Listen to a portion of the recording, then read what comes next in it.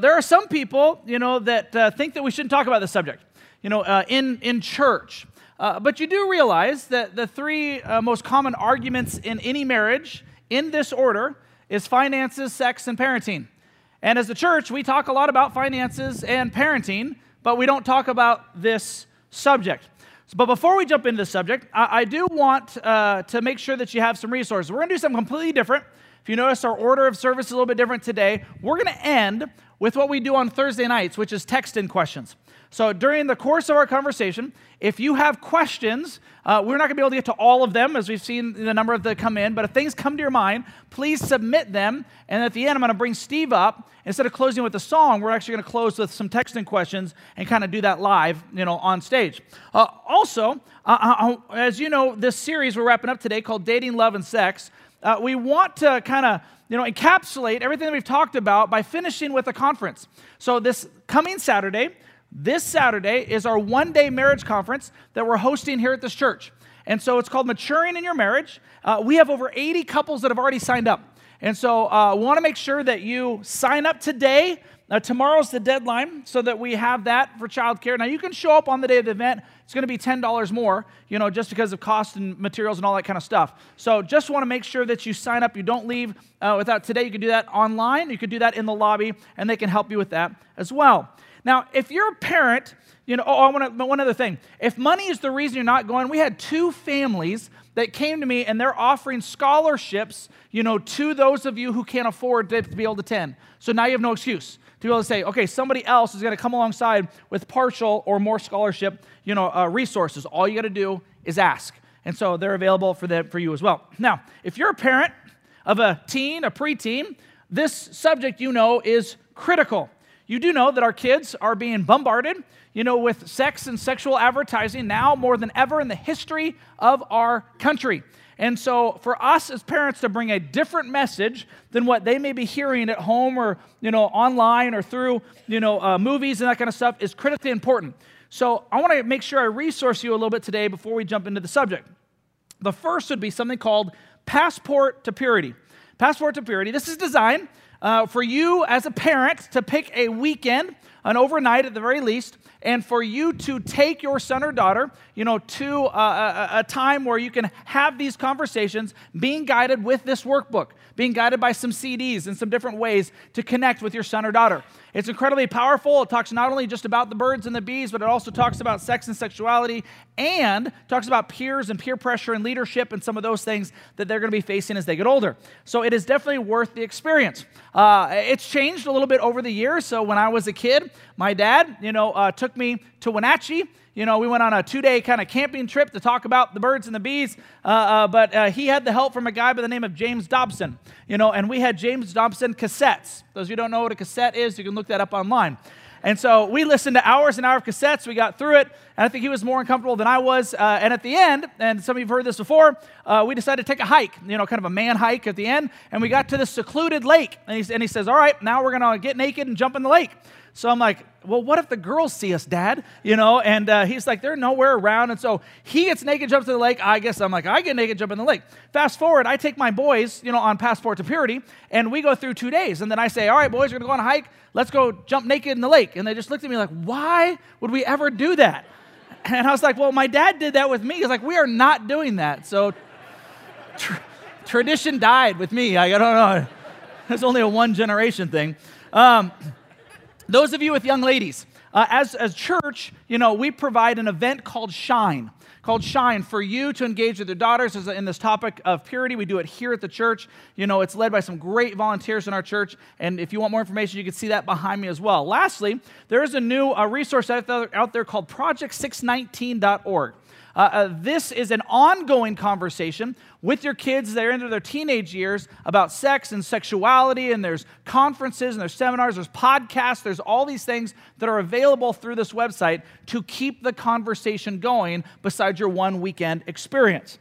Okay, now with all that said, I want to make sure I say this to start out.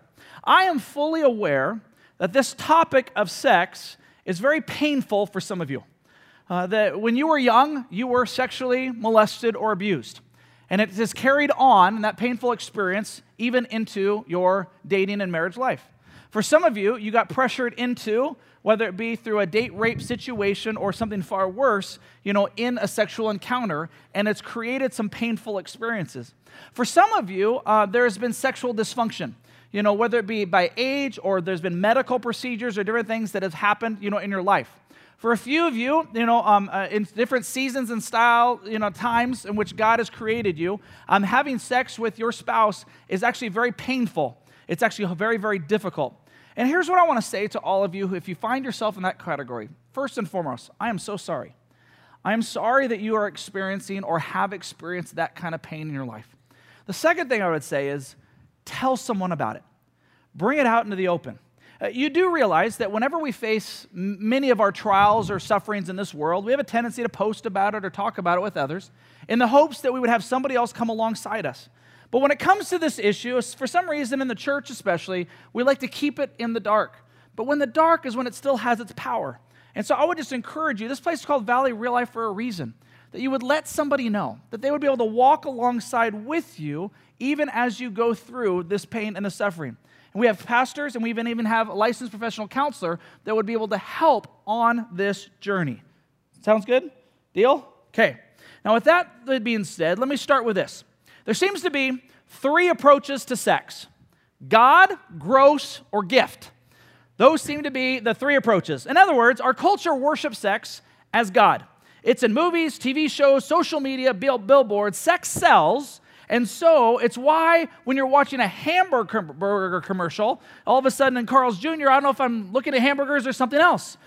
Many of you have watched or are watching as the Olympics wrap up.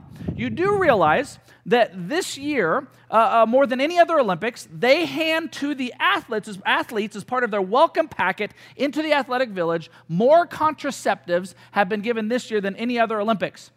For the purpose of being that these has become a chance for not only the athletes to engage in their sport, but also to engage sexually with one another in the athletic village. And it continues to grow. As you see, maybe some of you guys don't know this, pornography last year alone in America was an $8 billion industry. $8 billion. Sexual experience and the feeling associated with it is what you're told by our culture is part of the purpose or meaning of life. It's held in that high, and it's got to be in so many different areas in so many different ways. That's one approach to sex. Secondly, another approach to sex is if you come from a very conservative environment or household or even church, you are taught that sex is gross. In other words, it's a dirty word, so let's never talk about it or address it. You were told, don't think about it, don't talk about it, and definitely don't ever do it. Maybe you grew up in a household where you didn't even learn what even sex was in the household. You had to learn it from friends, what you saw on TV, or from that awkward gym teacher. Maybe that was one of the ways that you found out. In fact, here's what we know. If that was the view in which you were taught or told when you did get married and when you were able to say, yeah, we're supposed to experience this in the confines of marriage, you actually had a hard time because you were so ingrained that it was dirty and that it was wrong. And so engage actually created some friction and tension into your new marriage, which actually then leads us to the third approach, is that sex is a healthy understanding, is it's God's gift. So hear me clearly.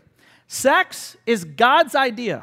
It's God's invention, and it is God ordained in the context of marriage. It really is. He came up with it. It's good, and it's powerful. But he also warns us of this power. In fact, if you want to read about this, you can read in Proverbs chapter 5. The first half of it gives us the warnings of how powerful and how used inappropriately can destroy and wreak havoc on your life and in relationships. The second half of Proverbs 5 actually talks about the positive nature of it and how it's meant to be enjoyed in this context of marriage. And so since it's God's idea and his invention and it's God ordained, then why did God create it? You ever ask that? Why did you create sex? Well, according to his word, he did it for 3 main reasons. Number 1, for reproduction.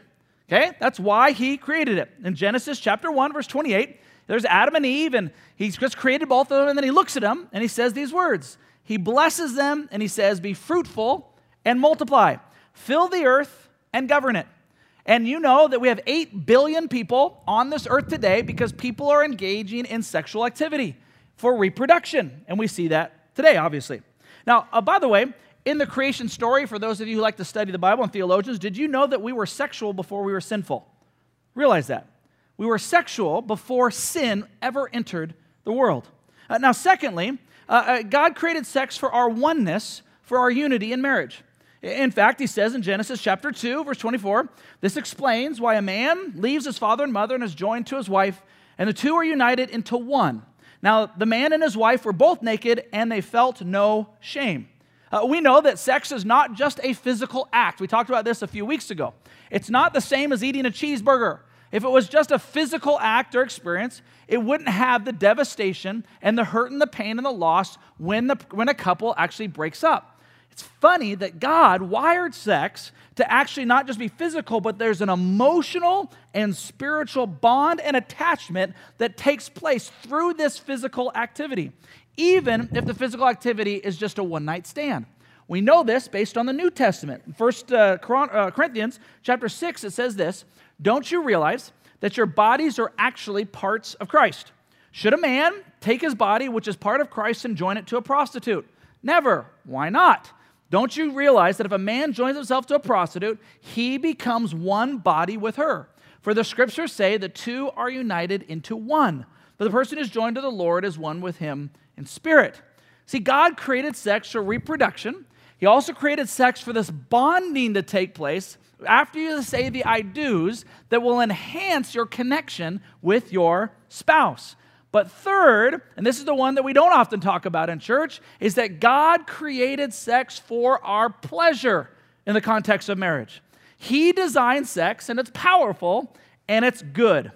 If you were told that God is a prude, then let me tell you two things. You don't know God, and you've never read His Word. His Word, if you are a Bible study or theologian, you like to focus on different aspects of Scripture, but do you realize there is an entire book in the Bible that is dedicated to this subject, the oneness, the intimacy in marriage, and the sexual activity that is supposed to take place for pleasure beyond reproduction. It's a book in the Old Testament, some of you guys are trying to flip there right now, called Song of Songs or Song of Solomon. So let me give you a little taste on how it opens up between a husband and a wife. Song of Songs, chapter 1, verse 1, says, "This is Solomon's Song of Songs, more wonderful than any other. Kiss me and kiss me again, for your love is sweeter than wine. How pleasing is your fragrance. Your name is like the spreading fragrance of scented oils. No wonder all the young women love you. So take me with you. Come, let's run. The king has brought me into his bedroom." Bet you never heard that, husbands, from your spouse. But that's what he's saying. And then what happens in the bedroom, it says, you're going to have to read that on your own. That's what you're going to need to do. In fact, here's my first assignment for you. If you are married, here it is. Starting today, I want you together to read one chapter of Song of Solomon together out loud. Then I want you to pray together. You can start with prayer, that's fine. Whatever happens after that is between you and God, okay? But next 8 days, okay, one chapter in the Bible together as a married couple. Agreed? Okay, so there you go. There's your first assignment. Now, before we keep diving into some of this, if you're single, the question always comes up, well, why should I wait until marriage? Right? Because it seems so archaic in our society, so old-fashioned. Like, haven't we progressed beyond that? Now, people you have heard have said, well, I need to make sure I'm sexually compatible before marriage. Let me just be very blunt and clear. You are sexually compatible with millions and millions of people. You don't need to discover that before you get married. Also, this is what I tell my boys, and not just applying to this subject, but others. You do realize that delayed gratification is most often the best gratification.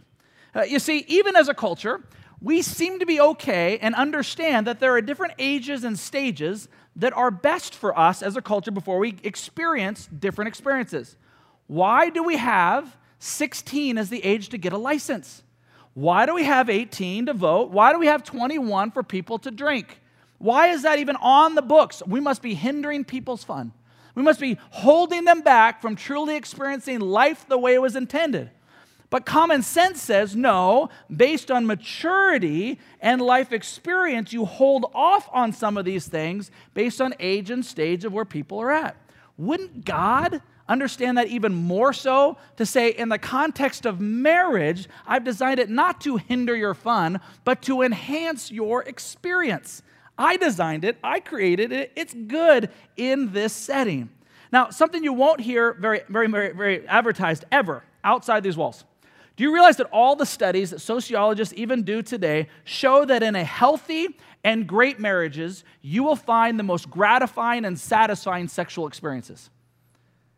That's not what's being told. That's not what's being preached at. You know, it's different than what they would say, but all the studies still show that.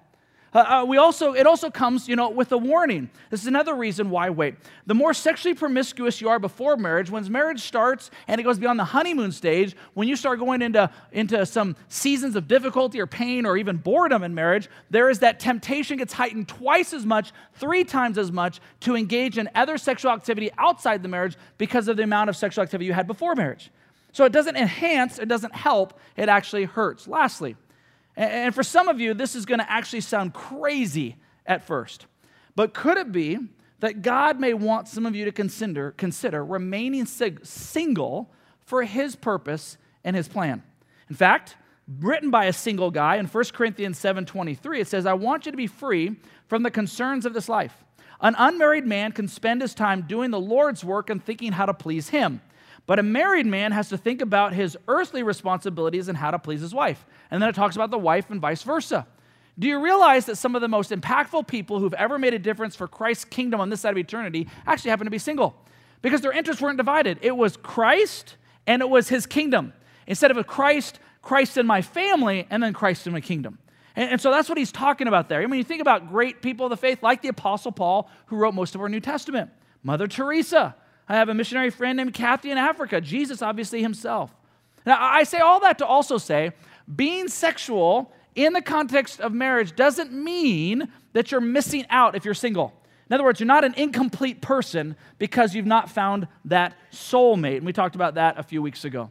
So when it comes to the way God designed sex, there are 2 things that we want to just look a little bit more in depth at. The 2 things are, sex is meant to be enjoyed, and sex is meant to be protected. And so let's look at the first one. Sex in marriage is meant to be enjoyed. So this is where it gets kind of fun. In the marriage union, we are actually encouraged to come together by God sexually to meet each other's sexual needs.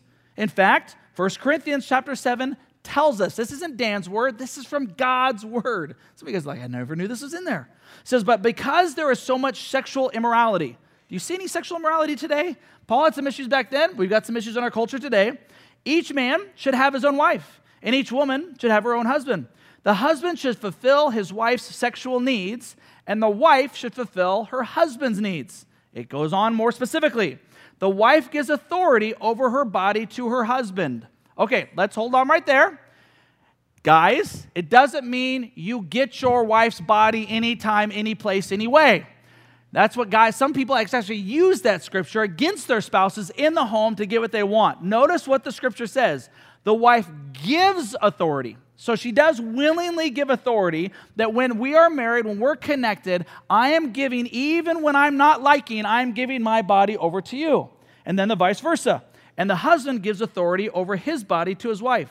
Do not deprive each other of sexual relations, unless you both agree to refrain from sexual intimacy for a limited time so that you can give yourself more completely to prayer. Afterwards, you should come together again so that Satan won't be able to tempt you because of your lack of self-control. So it's funny. Paul says you need to do this in marriage. If you're going to take a break, agree together you're going to take a break for the purpose of prayer. And then once that's done, come back again sexually in marriage. You didn't know that was in there, did you? It's clear as day. Now, as we look at this, I heard a wife come to her husband one day, and she said, honey, how can I help you spiritually? He looked at her and said, well, once in a while, greet me naked at the door. I was like, well, okay. It keeps you pure. It's the connection, which actually leads to our second point. You do realize, if you've been married for more than 5 minutes, even if you're not married, that God seems to have wired both men and women different sexually, right? In terms of sexual desires and how we're kind of wired and created. Now, I do realize I'm about to go into some generalizations based on time constraints. So I don't need an email to say, well, I'm the exception. I get that. But as we're just attaining to some of these generalizations, one of the things comes to mind is, when do husbands prefer to have sex? Yes. That would be the answer. Okay, so when do women prefer to have sex? In June. Actually, the studies show, that guys can wake up almost every day and be ready to go in the morning, and women are more ready more often in the evening. And again, like I said, I am generalizing. But maybe you've had this happen into your marriage, okay? A guy wakes up, and all of a sudden he's ready to go. First thing in the morning. He wasn't planning it, thinking of it. So he looks over to his wonderful bride. Now, she is sound asleep. Her breath can kill from 5 yards out. She has her eye mask on. She's drooling a little bit, and she's wearing that team-building T-shirt from work from 4 years ago because it's still comfy. And he doesn't care. He looks over and says, I'm ready. Let's have this interaction. And so what he does is he just kind of puts his toe, right, along her leg, to which she goes, So he's like, okay, that didn't work. So he says, I know what she wants. I'll just cuddle with her. So he puts his arm kind of around her just to kind of pull her in close. And what does she do? Right? So then he doesn't even know what to do. And in his depraved state, he just grabs her sexually. And she whips around and she looks at him. What do you think you are doing? To which he looks at her and smiles and said, hey, you want to fool around? To which she says, does it look like I want to fool around right now? No, this never happened in your marriage. I can tell, even then. Someone once said that God seemed to wire us when it comes to sex that husbands just need a place, but the wife needs a reason. Okay? Another way to say this is, men, we are like microwaves. Women are like crock pots when it comes to sex and sexuality. Right? One's instant, one takes a little bit more time warming up. Okay? Most often, we get frustrated in our marriage sexual relationship because the other person isn't doing what they should do. And so what I'm going to do is I'm going to say the same thing 3 different ways to try to get through. And what I want you to do is, even if I had somebody say, don't hold your hand with your spouse during this time, because it can get a little dicey. So I said, what I want to ask you to do is think not what that person is not doing for me in our relationship. Think, what should I or could I be doing better for them in this relationship, okay? So that's the only way this is going to work. If you start pointing out, then it just escalates and it gets worse from here, and our counseling load is already high enough. Okay, ladies, you do realize that your husband is wired by God to be turned on visually and more frequently than you are. Again, all generalizations. Ladies, how many more times a day do you think your husband has an unwanted, didn't plan sexual thought more often than you? 1 time? 5 times?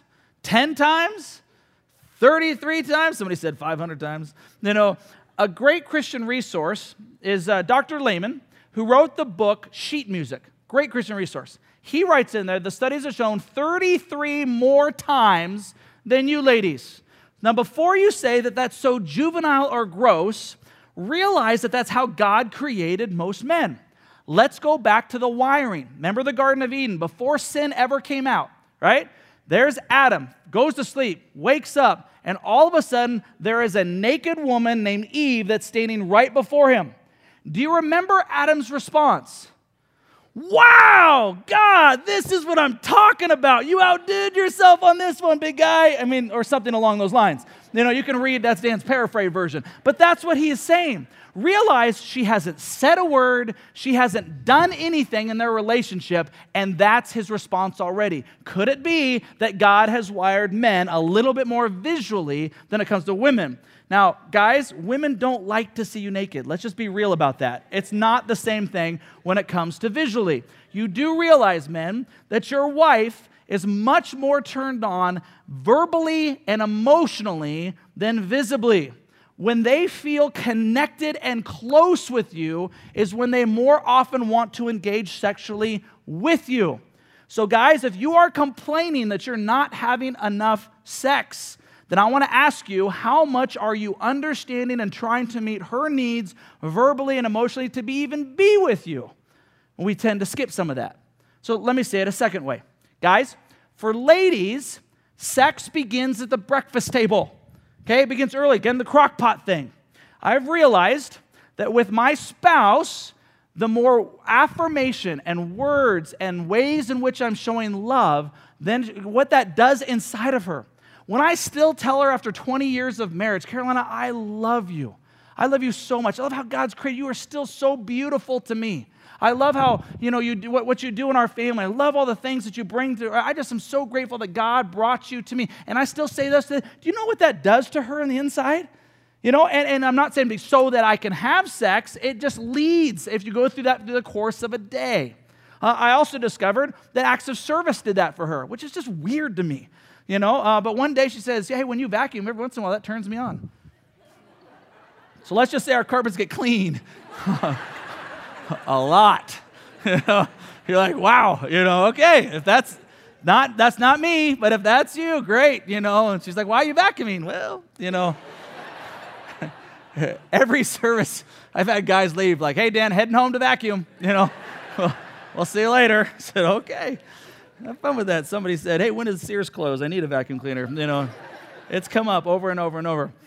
Ladies, you realize that with guys, sex begins anytime, any place, anywhere. So think microwave again. I've actually, heard a woman say, many women actually said this, there are two things, ladies, that you very regret afterwards, but you might have a difficult time before getting going. The two things are exercise and sexual activity with your husband. So the two things, you're like, afterwards, you don't regret it. Afterwards, it's actually during that, you're like, okay, no, this was good, but it just took a little while to get going, especially when you were not in the mood. Also, understand, ladies, that a guy feels the most connected. If you want to have a guy feel most connected to you, it's during and right after sexual engagement with you. Do you realize that is the guy, when he feels the most connected with you emotionally, is when that takes place. If you're the one that got him excited about that. Okay, and we're going to talk a little bit more about that in just a second. Say, guys, let me say it a third way. Continue to pursue your wives by dating them. Make her feel loved and not just used for her body. In other words, guys, when is the last time that you surprised your wife with flowers, coffee, an overnight at a hotel? Maybe you weren't even invited to the overnight at the hotel, or she had a way with her girlfriends to be able just to have fun. A dinner, or whatever it is that would just make her feel pursued. Ladies, pursue your husbands sexually. That sounds kind of funny, but very few things make a man feel more secure and loved in a marriage than when his wife goes out of her way to pursue him specifically sexually. And vice versa, rejection absolutely kills a guy faster than anything else. Hey, you may have had this experience happen where a guy wants to reach over sexually, you're not in the mood, you say no. What does he do? He's in pain. It's a rejection that at some of the deepest levels for a guy, and he's in pain, but you don't experience the pain, you experience the anger. Immediately he gets anger and he puts up a wall and he begins to shut you out in that connection. So surprise your husband. Do some things out of the norm from time to time. Both of the things that I just mentioned, and pursuing and engaging, are unnatural for the opposite sex, which is why it takes intentionality, but it produces great dividends in your marriage. Sex is meant to be enjoyed. It's meant to be fun, connective in a marriage. Don't get stuck in a rut, but it does come with a great warning because of how powerful it is. So Proverbs chapter 5, verse 18 says, "Let your wife be a fountain of blessing for you. Rejoice in the wife of your youth. She is a loving deer, a graceful doe. Let her breast satisfy you always. May you always be captivated by her love. Why be captivated, my son, by an immoral woman, or fondle the breasts of a promiscuous woman? For the Lord sees clearly what a man does, examining every path he takes. An evil man is held captive by his own sins. They are ropes that catch and hold him. He will die for lack of self-control. He will be lost because of his great foolishness." So notice that when it comes to sex, that we can be held captive by our own sins. We can die because of our lack of self-control. Sex in marriage is meant to be enjoyed, but in order to have its full enjoyment, it's meant to be protected. And Hebrews chapter 13, verse 4 reminds us, marriage should be honored by all, and the marriage bed kept pure. For God will judge the adulterer and all the sexually immoral. Why? Is it because he's trying to kill our fun again? Or is it because he wants to protect us? In fact, if you want to read about the destructions of adultery in a marriage, read the warnings in Proverbs chapter 7 and the temptation that it comes with adultery. Now, marriage is God's boundaries and protection because of how much he loves. He knows how powerful this is and what this can do in a relationship and in the confines of that, but he also knows how painful it can be. Like, let me just give you one painful experience. This is not a judgmental experience, but a painful circumstance. You see a 14-year-old girl who engages in sexual activity and then has a baby at 14 years of age. And you understand how hard that is, how painful and how challenging that is for her boyfriend, or, if she has the boyfriend, for her parents or grandparents, whatever may be taking place in their time. That's hard. That's painful. Take the exact same circumstance, put it 10 years, 15 years later, 25-year-old woman who's in a marriage relationship who had birthed a child. You're like, oh, good, this is happy, this is healthy. And you're like, well, obviously, Christian or not, this makes sense. Again, not in judgment, but just in the way that God designed it. Could it be that he knows what he's talking about? God understand this. God wants what's best for us in marriage. So how do we have fair proof our marriages? How do we do that? Gary Thomas is another great book. Wrote this book called Sacred Marriage. And he says, do 2 things for 2 hours a week. The first one is pray with and for your spouse 5 days a week. Pray with and for your spouse. The second is have sexual interaction and intercourse 2 or 3 times a week. Not 2 or 3 times a month, 2 or 3 times a year, but 2 or 3 times a week. See, some of you ladies don't understand the power of regular sexual relations in your marriages. And guys, you don't understand the power of regular prayer with your wife. Ladies, if your husband wants to have sex with you, it means he's less likely to look for it elsewhere. Guys, if you pray with your wife, she feels more close to you and is less likely to begin to look for emotional needs to be met outside of your relationship. There's this connection that you see. But what's killing marriages faster than anything else in our culture today is pornography. Pornography is just destroying. I remember the first time, that I saw pornography. It was 5th or 6th grade. I was on the playground at recess. And there was a wind, like the wind today, and all of a sudden this wind and garbage kind of came over the fence as we're playing at recess, and one of the garbage pictures was a thrown away, Playboy of some kind. And so there's this boy that saw it and said, what is this? So all the boys came around and like, we don't know. We feel guilty and we like it all at the same time. Like, this is crazy.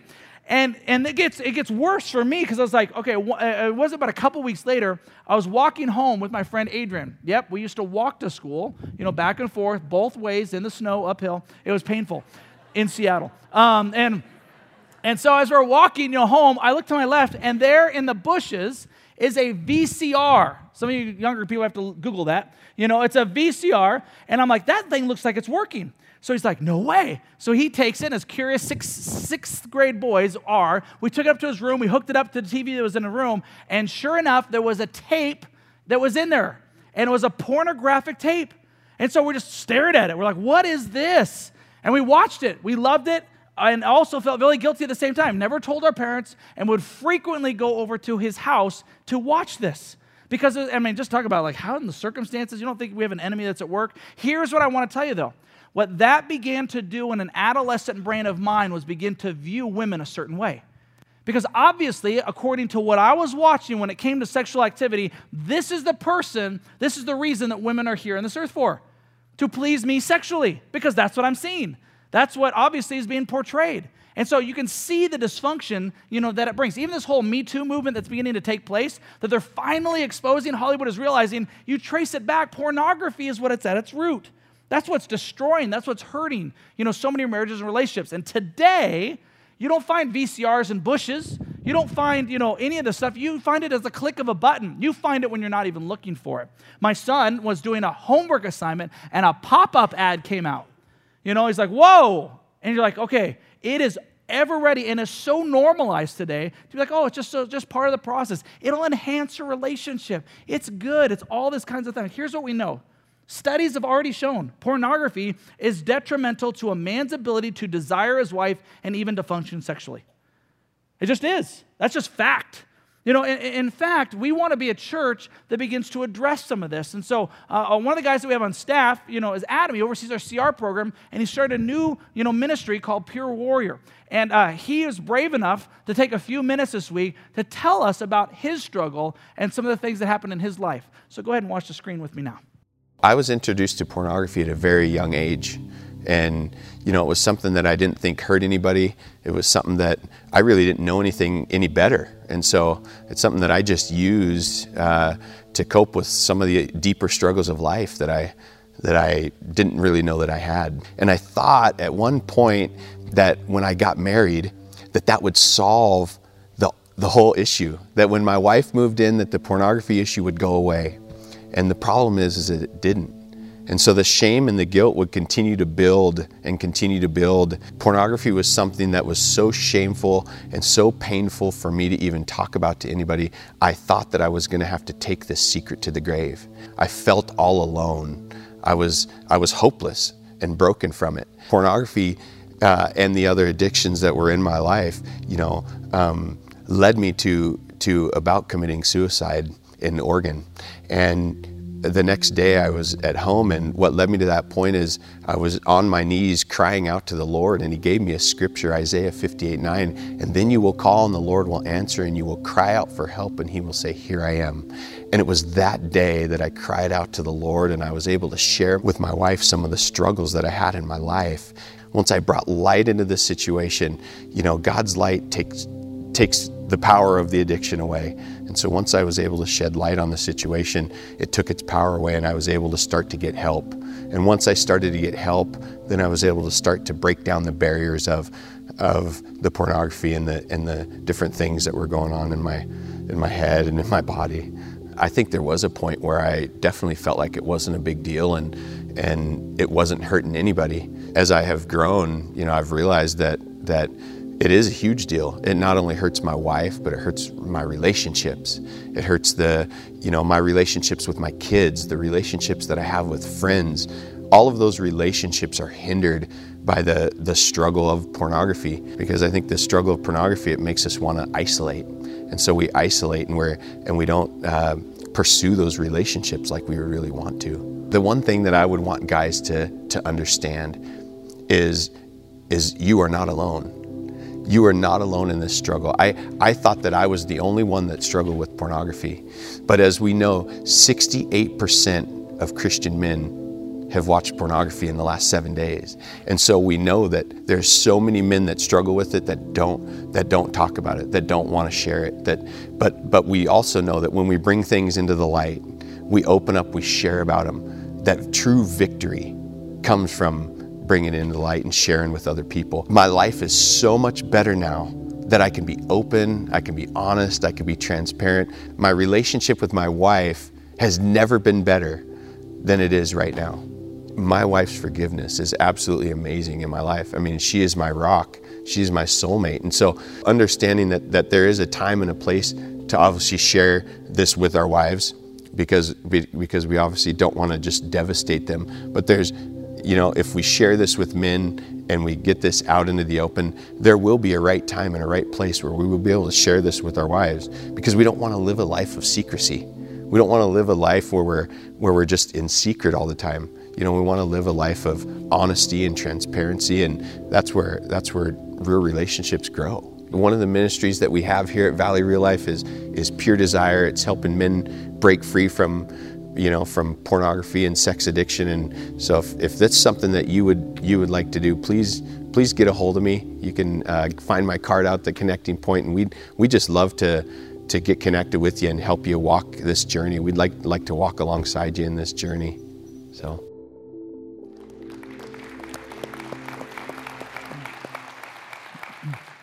It's not easy to do. It's not easy to talk. So I just want to thank Adam and his wife for doing that. Just to let you guys know, there's already 22 guys in our church that are involved in this on a regular basis.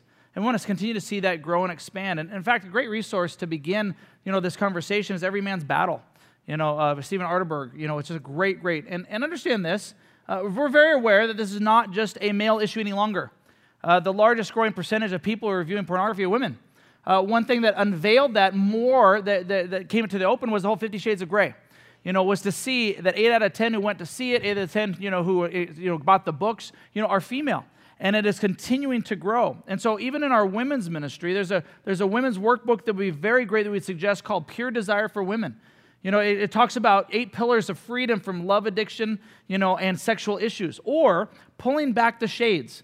As a response to what did this whole 50 Shades of Grey do? What does it do in me? And what does that mean for me sexually?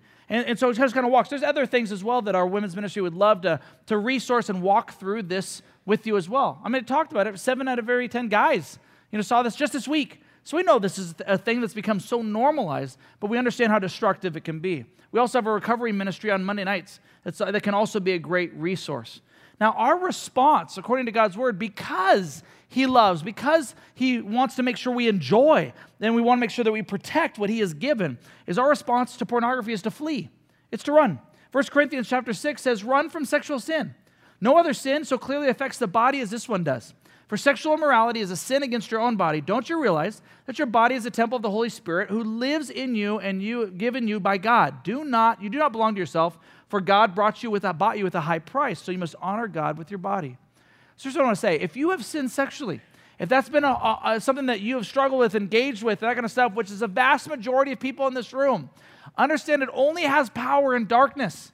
That God is not there to try to smite you, to try to bring condemnation in your life. He actually wants to free you, from this burden that you've kept in the dark.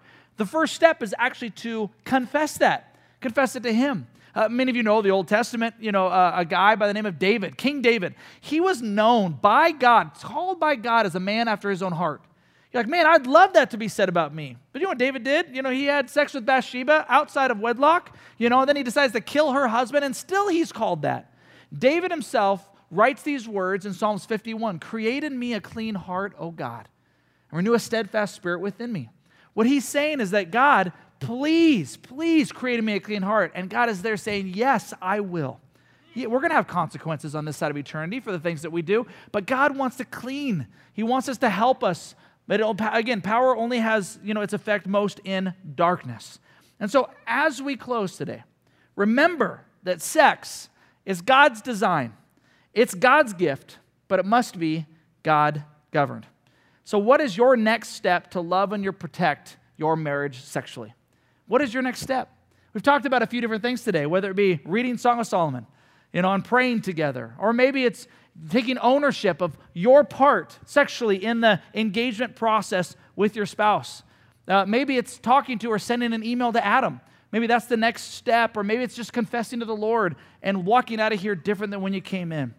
I don't know what your next step is. I just know if you're married today, you have a next step. So let's pray. Father, thank you so much for our chance to come before you. Thank you for this powerful gift.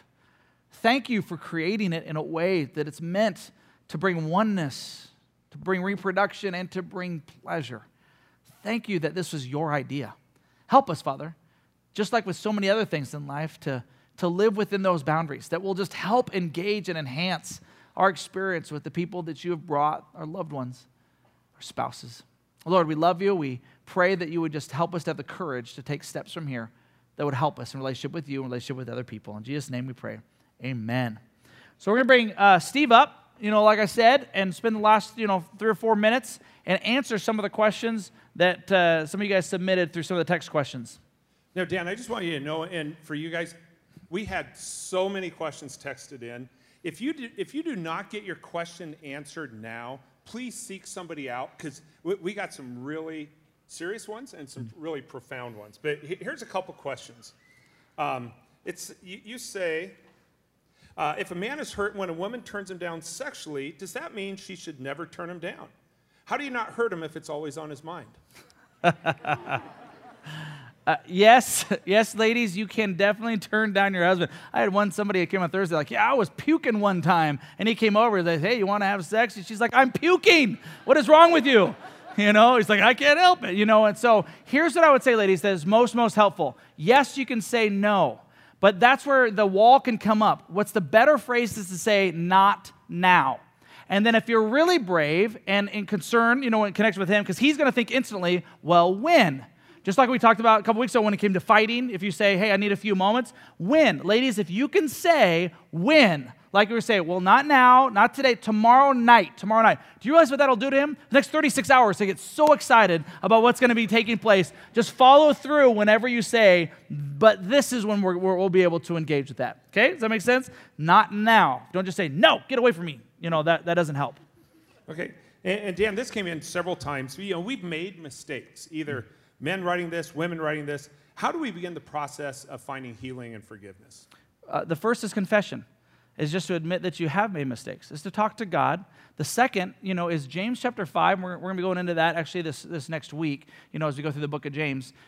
Talks about confession to one another brings healing. There is something powerful, not forgiveness, it doesn't say, healing. There's something powerful about saying to another brother, another sister, somebody else, this is what I'm struggling with. This is what's going on, even my own spouse. There may be a time and place for that as well. But that begins the healing journey and the healing process. But you got to get it out in the open. Okay. And Dan, I'm engaged to this person. We're serious. We're committed. Why should we have to refrain? Okay. You got to back up the tape. I spent 7 minutes on it. Why should we have to refrain? Again, it's better. Delayed gratification is better. In the context of marriage, there's all these reasons. So I would just say back it up because otherwise I'd have just to re-preach what I just preached. And here's my final question. Yeah. What are some simple ways that we can create safeguards in our own marriage? Yeah, the simplest ways is to, again, try to put some boundaries and some hedges, not hedges is a bad word, some walls around your relationship. And what I would say is accountability helps big time. I got some ministry friends of mine who created, a website called XXXchurch.com. Make sure you add the word church after XXX, otherwise you're going to have a whole bunch of issues. XXX Church, XXXchurch.com. What they did is they found there's a lot of filtering stuff that's out there, but I love what they do because they actually ask you to put in other of your friends' email address, other guys in your life, their email address. Here's why. It's because whatever you look at your computer will be sent to this guy. And so all of a sudden, every week he gets an update. Hey, if Steve was my accountability partner, he would say, here's what Dan has viewed this last week. So it gives two things. Steve an opportunity to have a conversation. Me, a chance to hesitate a little bit more because I'm like, I don't want to have that conversation with Steve. And when you have some of those things in place, it can be really, really helpful. I had a woman also say at the last service, she came and she says, hey, my husband notices other women all the time, and he talks about it all the time. And so as I told her, I said, guys can't help. It's almost like seeing a car wreck down the road, okay? You can't help but notice it. Where it becomes an issue is when you focus in on it, and then when you verbalize it to your spouse, it does nothing for your relationship. Absolutely nothing. You heard me say earlier, the whole sexual engagement and connection with one another, if the other person has got you excited. How you keep the marriage bed pure is if you're looking at something else and that's what excites you, and then you look for your spouse to meet it, because people have said, well, we're married, we both think it's okay to watch pornography. Do you realize that you brought a third party into your bedroom? And you're not connecting to this person, you're connecting to the images in your head that's not associated with this person, which is actually what hinders marriages over time. It's exciting at first. If it wasn't, we would not do it. But over time, it just dissolves and hinders, especially this part of marriage. So as we close today, again, if you didn't get your questions answered, we still want to try to walk through this week in your community groups, in your life groups, whatever you be maybe connecting with this week. Here's what I'd say. Come together and then maybe split up, men in one room and women in another, and continue this conversation. Talk with your spouse about this. Don't let this be the taboo thing. Continue to communicate with one another. And as you leave, if you're new with us and you got a connection card, I just encourage you to take it to Connecting Point. We got a gift for you. Also, as I've mentioned, next week we start a new series called Stretched. We're going to go through the book of James. And I think God put this series in our church for a reason right now. With a lot of pain and suffering and loss that people are going through, this may be exactly what God had in mind to help us walk through that together. Also, don't forget to sign up. We have this one-day marriage conference. Got to sign up by tomorrow. And again, I'm just glad that we had a chance to walk through this. Remember, Spokane is the #1 city in the country when it comes to divorce. #1, 200 largest cities in the country. And so we want to be a church that continues to go after it and talk about it and work and help. Let's do this together. Will you stand with me as we close in prayer? Father, thank you so much for the opportunity to have a discussion, Lord, that's centered on your word. I pray that you would just guide, that you would lead, direct. Help us to know which part we should own, which part we should engage in, or which part we might bring confession to. I pray a blessing on all of those in this room, all those in the Otis room, Lord, who'll be watching this. And I pray that you would just allow us to continue to grow with you at the center of all of our relationships. And it's in Jesus' name we pray, amen.